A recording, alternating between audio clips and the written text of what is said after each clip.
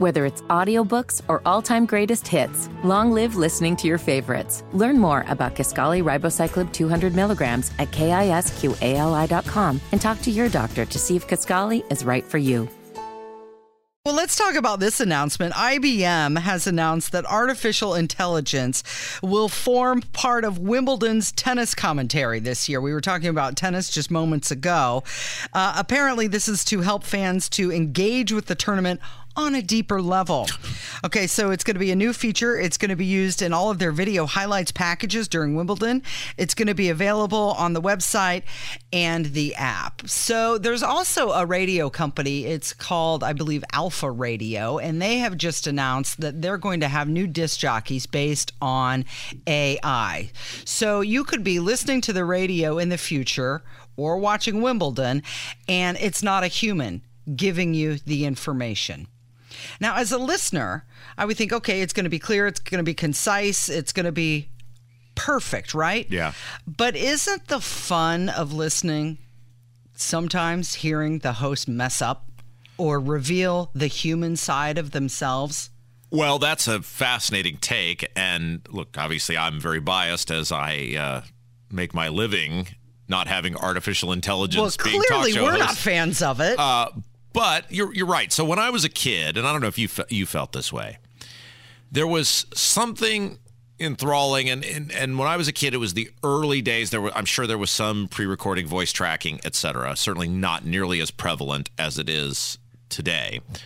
But there was something enthralling, the idea. I used to really love, we had a community radio station that was literally up the road from my house. And it was in this old revamped pet store, and it sat up on a hill on Green Street in Brownsburg. And there was always something enthralling to me that I felt like, hey, even at 8 o'clock at night, because you would drive by and you would see some guy's car in the parking lot. And so you would realize, hey, even at this hour, there's some guy that if I picked up the phone and called him, he would care enough to answer, because he did. Yeah. And he would actually play whatever song I wanted. Now, I may have been the only person calling, and maybe that's why I did it. My fan is calling. I better answer. But there was something enthralling about the idea of human interaction. Well, I think that's part of listening to the radio. It's companionship.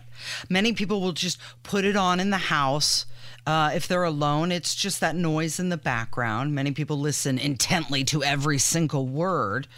But if it's not even a human, is it going to have that same feel? Well, but you're going to know it's a robot talking to you. Well, and that's interesting, because what they're doing, society is doing, is, and they do this over time, they dilute the value of things. We talked about that earlier with the trans. They're trying to normalize it. They're not going to win today, but they're going to normalize it and numb people to the point where they will win eventually. And the same thing is true with human interaction. I think one of the reasons there's such a level of depression and suicide and all sorts of other things amongst young people is they don't interact with other people other than through electronic devices. Right. Well, their anymore. heads are buried down in their phone. Right. I mean, other than organized youth sports, many kids get very little interaction with other kids. Whereas when I was a kid, you would go around the corner and you would, as soon as you got your homework done, you would meet up with your buddies and you would play basketball or football or baseball with a tennis ball in a parking lot until it got dark.